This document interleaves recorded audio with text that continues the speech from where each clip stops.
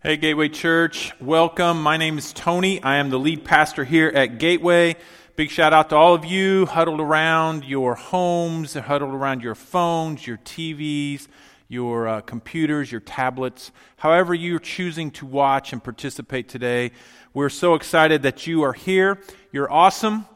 We love you. We miss you. Hopefully that you are staying safe, staying healthy, watching out for those in your life who are susceptible to what's happening around us and in our country, in our state, in our communities. But we hope to be back soon. Just to let you know that we are not planning on an open date, but we're listening, watching, trusting that our officials will tell us when it's okay, that there will be guidelines, and the church staff and people here are taking those guidelines seriously. But we will hopefully have a date and time in the future that we can gather again together. Today is week 3 of our 5-week series that we began on Easter called the 30-Day Easter Challenge. The first week we talked about the evidence. The second week we talked about the need, the evidence of the resurrection. And then we talked last week about the need for the church and how we need each other. And we've been sharing those videos all week long. You can go out to our website. You can go here. They'll show it up there on the screen for you. AngolaGateway.com/Easter.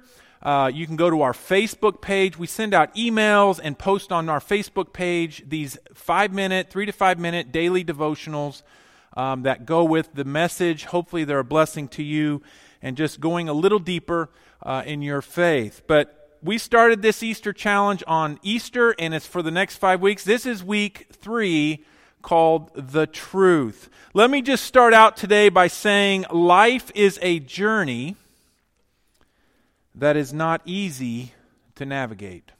Life is a journey that is not easy to navigate. I've shared this story with you before, and I apologize if you've heard it and you're like, hey, I've heard this story and I know this, but a few years ago, we took a trip, and I'll just be honest, my life is just not that interesting, and it's hard. I hear these preachers come up with these really awesome personal stories, and so when one comes into my life, my life's a little boring, and so when I get a story that's really good, something that happens to me that just connects with a message, man, I'll beat that thing till it won't go no more. But a few years ago, I shared this story, and I want to share it again because it just fits today.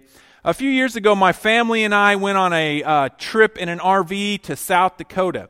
We'd never been, we'd never done anything like that, and it was one of the best vacations we ever took. The prettiest, most beautiful part of our country that I'd ever seen, the Black Hills and the mountains and all that, but one day we decided we were going to borrow a car or rent a car, and we're just going to take off around, driving around and seeing all these sights. And, if you know my wife, if you know me, I'm like squirrel, and, and I go that way. But if we're driving down the road and there's a trail, my wife goes trail, and the family just kind of has to either, long story short, we stopped. My parents were with us.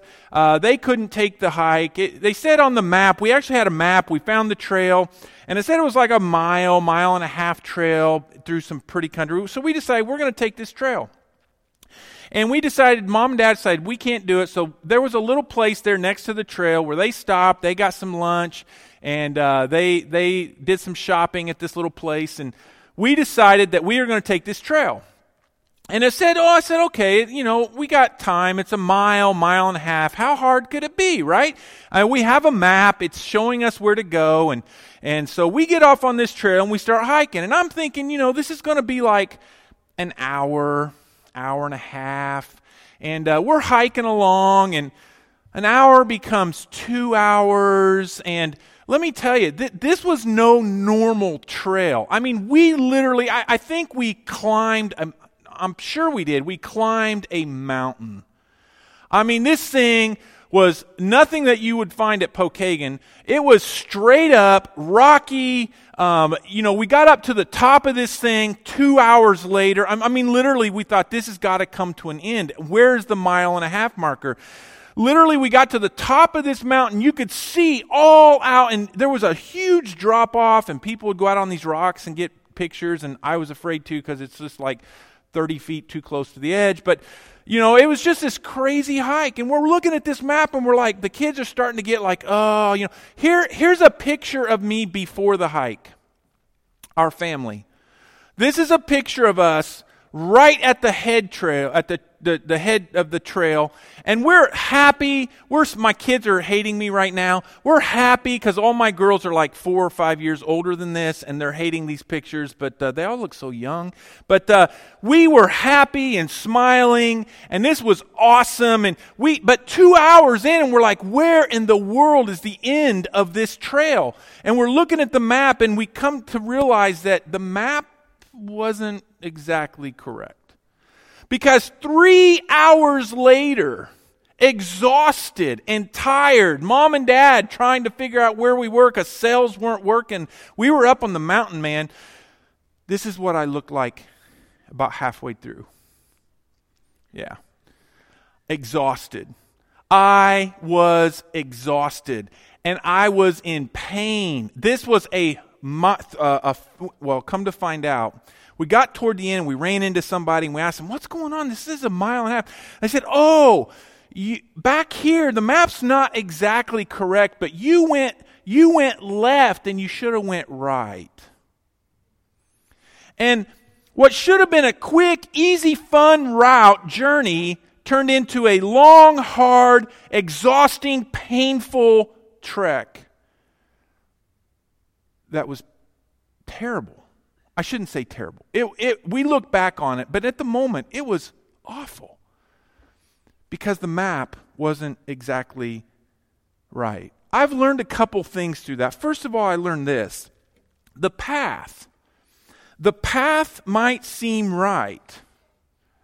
I think we've got that for you. The path might seem right, but fails to take me where I want to go. The path that seems right doesn't always take me where I want to go. The second thing I learned was this. The wrong path for too long can become exhausting and painful. But I learned a third thing, and this is something we all should probably learn how to use, and that is a compass is often better than even a detailed map. Because sometimes the map isn't exactly clear on where you want to go. Sometimes there's a lot of different paths to take. But a compass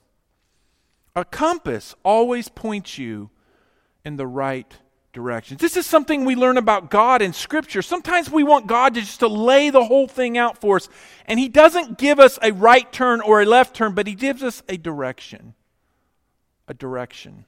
A compass will point us north. When I think about my life, when I think about all of the exhausting moments and the painful seasons of my life, when I think about my failures and my regrets, and I'll just simply be honest with you today, rarely do I look back at those exhaustive moments, those seasons of pain, those seasons of regret, those bad decisions that I've made, those terrible life-altering decisions that I've made in my life. Rarely do I look back and say that those happened in a momentary bad decision. Those decisions weren't made in a moment. They weren't made in a vacuum. No, my biggest regrets in life came because over time, weeks and months and years, I believed something to be true that wasn't. And I behaved based off of those beliefs. Do you see what I'm saying? The biggest regrets in my life, the biggest mistakes that I've made, the challenges, the exhaustive moments, the painful moments, those times that I just got it wrong, it didn't just happen in a moment, but it's because I lived daily and weekly and monthly and yearly, and I built up a number of bad decisions based off of a belief that I had that wasn't true and behavior that was based off of that false belief.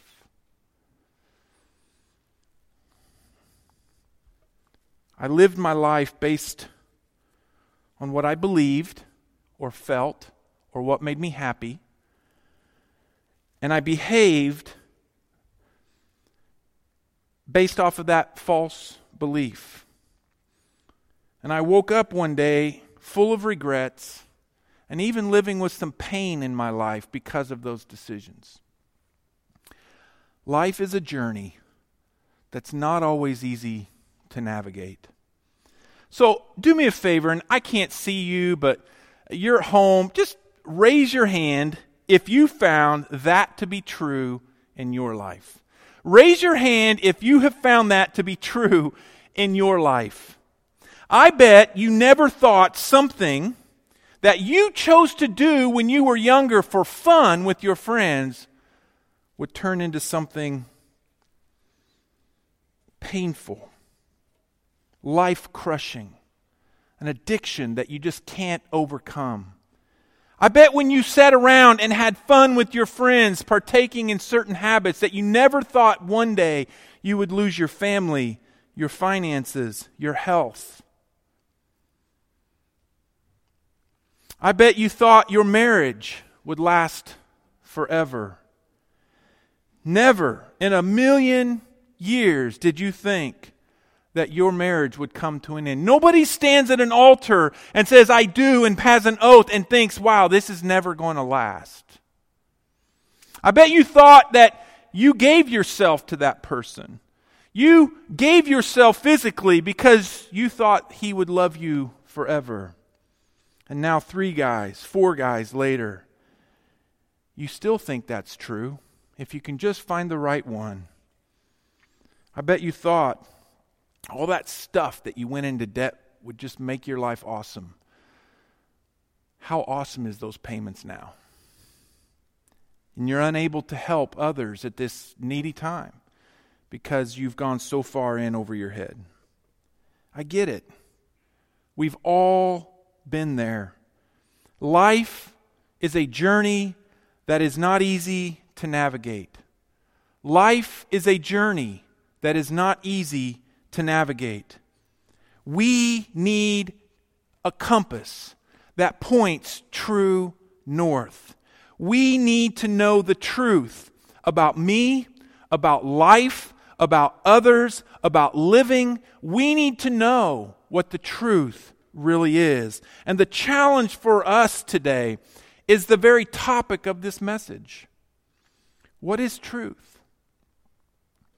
How do we make good decisions based on what is true? It's not easy today. We live in a very pluralistic, a very relative, postmodern world where truth is simply what others think is true for them. That's not truth. That's shifting sand. So many voices shouting at us today, telling us what to believe, telling us how to behave. The paths in life are so many, it's hard to know what is right, what is wrong. Is there a God? What's He like? Does He even care what I believe or how I behave?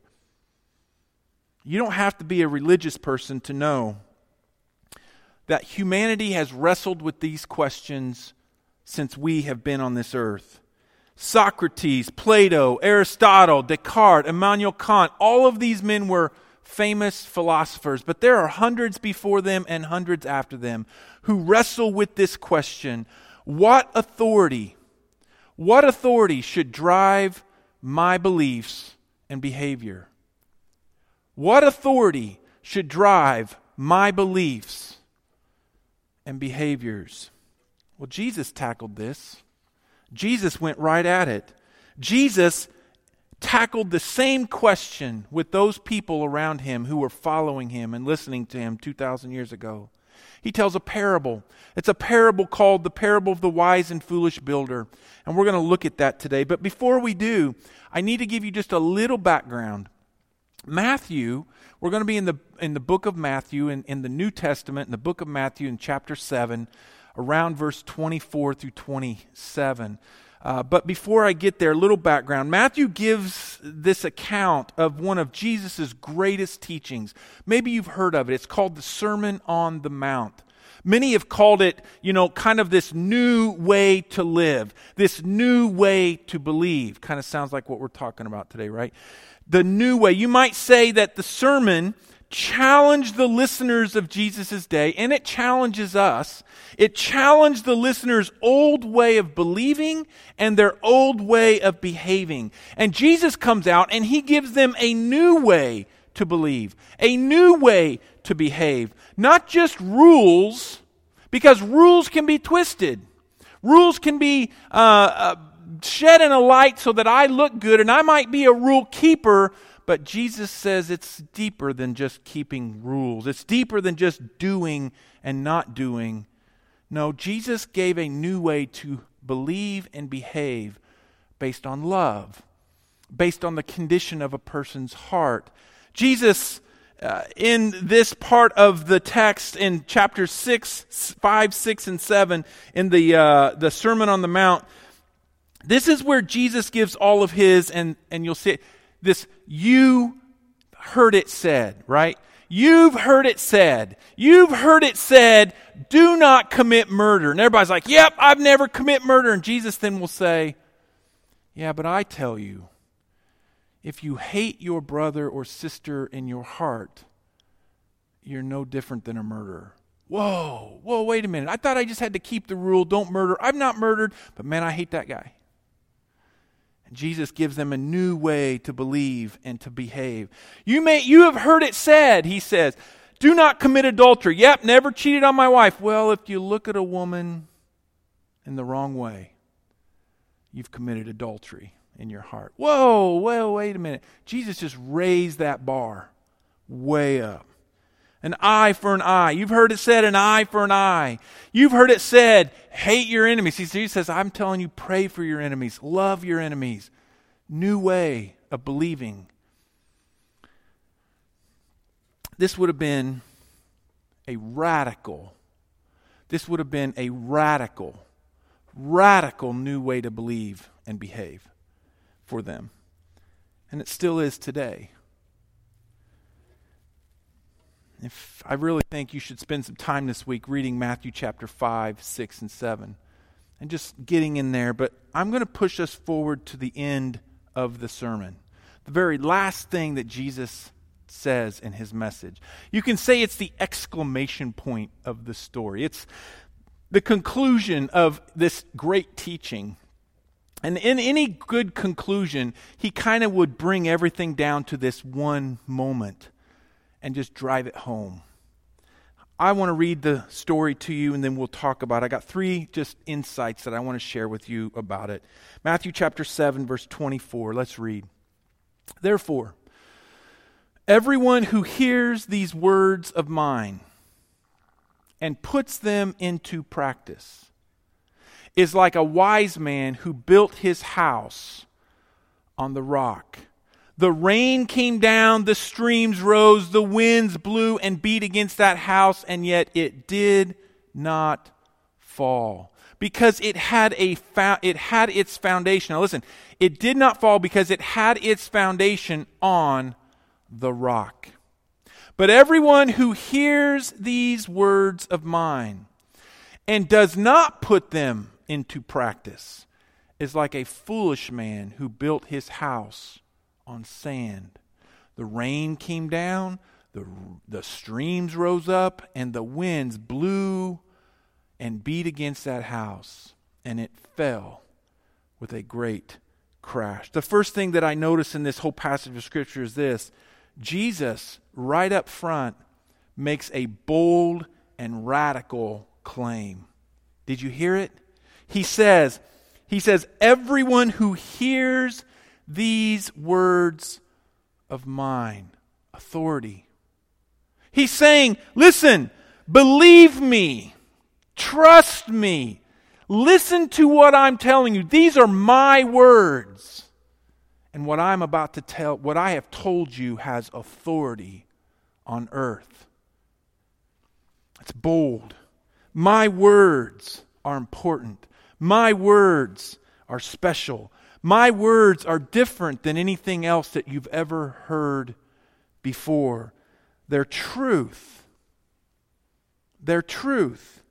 You need to hear this. Jesus makes a truth claim by adding this to the end of his sermon. He makes a truth claim. This is true of what I am saying. And then he goes on, he says this, don't just hear them, but then he says, put them into practice, behavior. Behave in a way, make choices, make decisions based off of what I have said. It's important that you don't just hear it, but that you do it. And then Jesus takes this truth claim, my words are important and you need to do this. And he compares this statement, he compares his words and us doing it to the difference between life and death. That's bold.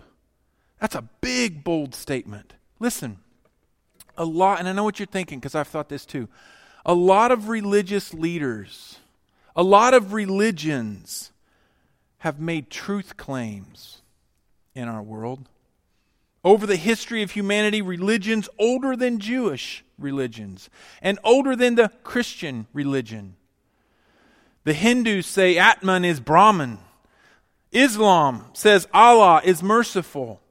Buddhism says all the Buddhas are one. And after religion, after religion, after religion, they all make truth claims. Why does Jesus and the Bible get to be the authority on truth and behavior? Why does Jesus, who is this guy? I mean, who died and made this guy the authority, right?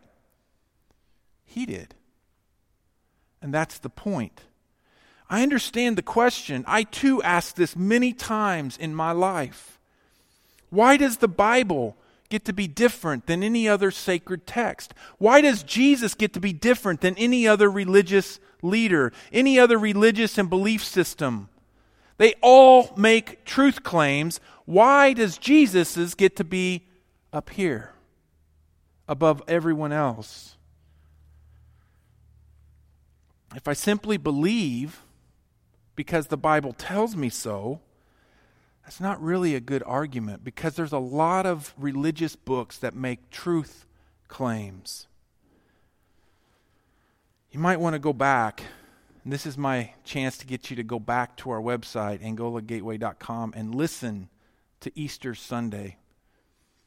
There I talked about the evidence. I talked about the overwhelming, strong evidence for the resurrection of Jesus. And this is important because we don't follow Jesus because the Bible makes a truth claim. We don't make the Bible the foundation of our belief system and our behavior system because the Bible makes a truth claim. All kinds of religious books make truth claims. What makes the Bible different is not that its truth claims are better than someone else's, but that Jesus, the center of the whole book, died and was resurrected, and no one else can say that. There's evidence, witnesses, martyrs, Jesus' brother James. I asked you, what would it take for your brother to convince you were the Son of God? A resurrection? The church exploded onto the scene because eyewitnesses saw Jesus alive. Why would anyone die for a lie that they made up? I'm not here to convince you to believe because the Bible tells you so. I'm simply asking you to start with Jesus and his resurrection. Jesus is all over the Bible. From the beginning to the end, he is the fulfillment of all of it. The Bible is believable, not because it makes a better truth claim. The Bible is believable because the center of the main character of the Bible died and was raised from the dead. The resurrection makes the Bible believable, not the other way around. And so I'm here today not to get you to just believe a truth claim, but Jesus makes this bold and radical claim to listen to my words and obey them. Why? Because I've been in the grave and I've come out alive. I want to know that guy who can go and die and go into a grave for 3 days, come out. I want to know him. I want to follow him. And that's why we follow. The second thing that I noticed that Jesus says in the story is every one of us will face hard times in life. Whether you're a Christian or not, one thing we can all agree on is that all of us are building a life.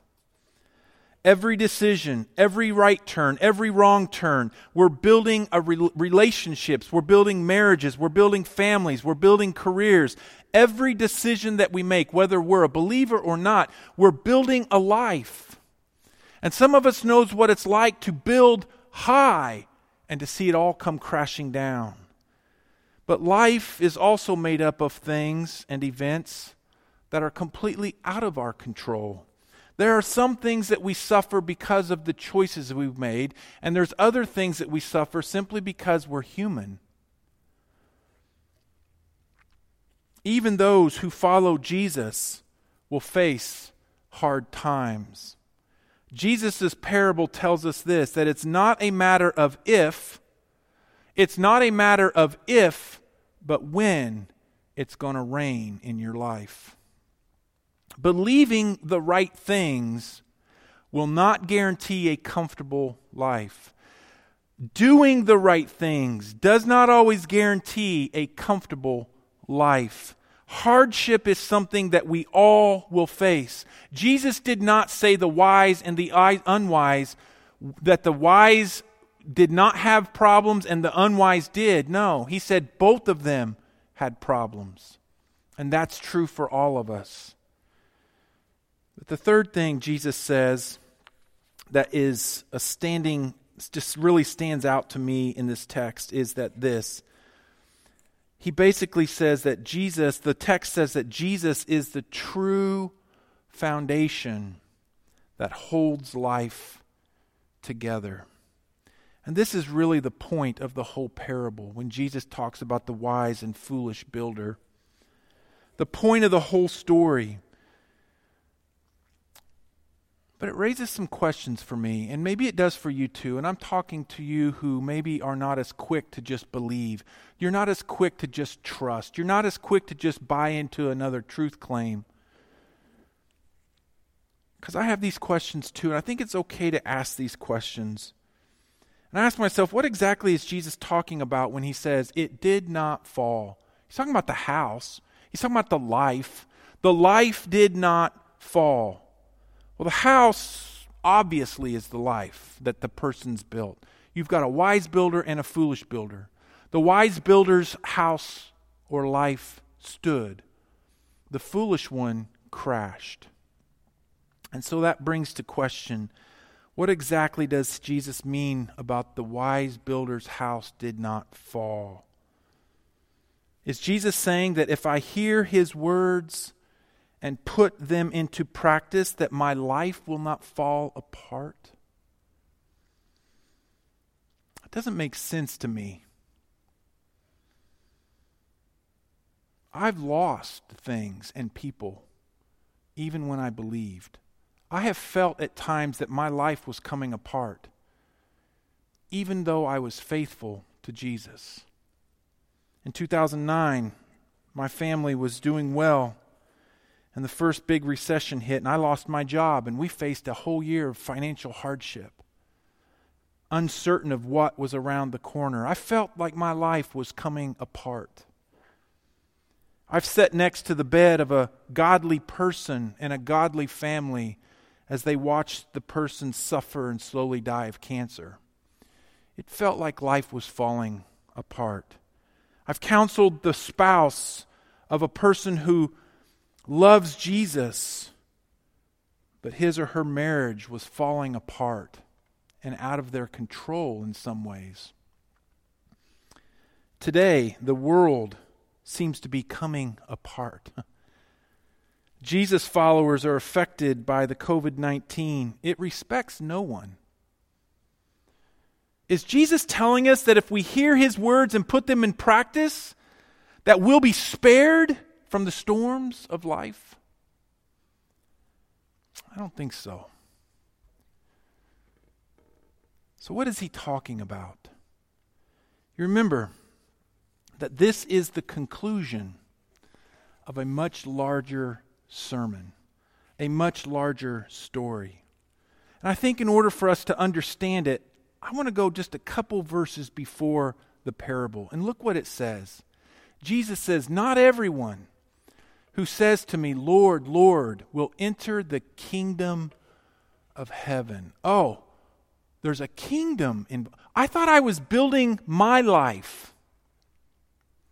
I thought I was building my life, my relationships, my marriage, my finances, my life picture.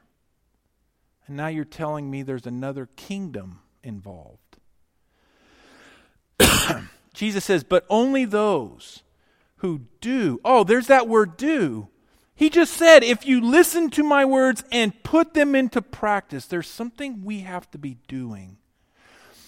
If you will do the will of my Father who is in heaven. Now listen, many will say on that day. What is that day? He's talking about the day that we all stand before God and give an account of our lives. That we give it a tour of the houses we've built. "Lord, Lord, did we not prophesy in your name, and in your name drive out demons, and in your name perform many miracles?" That sounds like some pretty good doing stuff right there. But look what Jesus says. "Then I will tell them plainly, I never knew you. Away from me, you evil doers." Maybe the goal of life is not that I have the best marriage, or that I have the best friends, or that I have the most money that I can make, or the most secured retirement that I can secure. Maybe life isn't just about my comfort and having a pain-free life. Maybe it's not just about building a life that's protected from the storms, because we're all going to face them. Maybe the goal of life is not to just build one that I'm happy with. Maybe my happiness is not the key to believing and obeying Jesus. Sometimes we equate God's blessing with my behavior. And this is an old thing that we do. And if I'm good, God will be good to me. If I'm bad, God will be bad to me. If things are going well in my life, I must be living clean. If things are going not so well in my life, what am I doing wrong?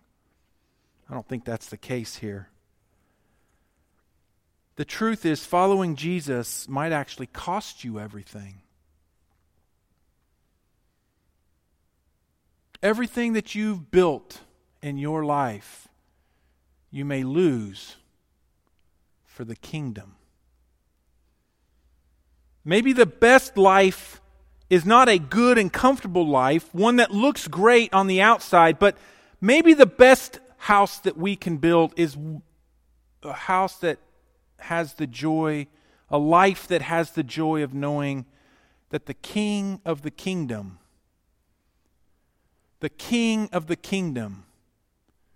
is my Lord and my friend, that I know Him. Maybe the best life is one that isn't built for me, but one that is built to be on display in the kingdom. Because a life that is built in the kingdom is built on truth, the words of Jesus. A life that is built for the kingdom is built on justice and unconditional love. Everything here will come to an end. Everything.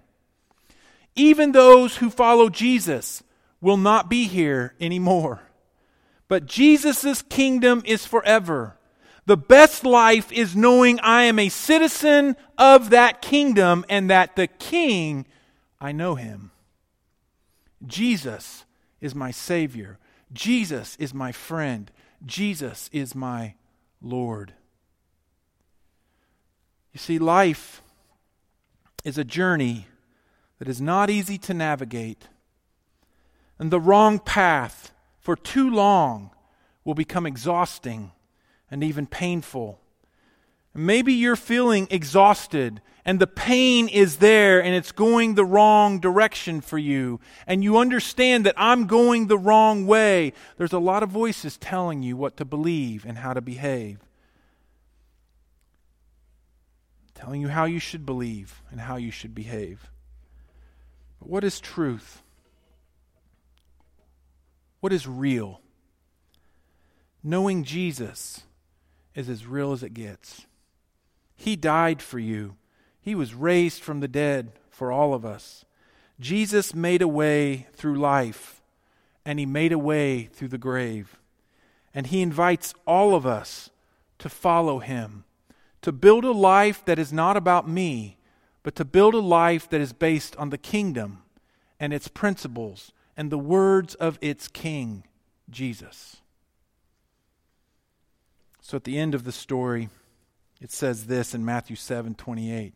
When Jesus had finished saying these things, the crowds were amazed at His teaching, because He taught as one who had authority and not as the teachers of the law. Our worship team's going to come and they're going to lead us in a song to close out our service today. How are you building your life? What are you building in your life? Your marriage, your friendships, your relationships, your careers, your finances, all of it. If you build it for the kingdom and not just you, it's good. It'll stand the test of time. But if you build it for just you and not for the kingdom, it will not stand. When the rains come, the waters rise, and the wind blows. Build your life for Jesus. If you don't know Jesus today, I encourage you to raise your hand on the screen. Our host will pop that up there. You can tell us that I'm asking Jesus into my life. I'm today believing Him, hearing His words, and I'm going to begin to do what He says to do and build my life for the kingdom. As I sing this song, if you would like to give your heart and life to Jesus, make Him Lord of your life, raise your hand, fill out a form, let us know. We'll reach out to you and help you with that decision. God bless.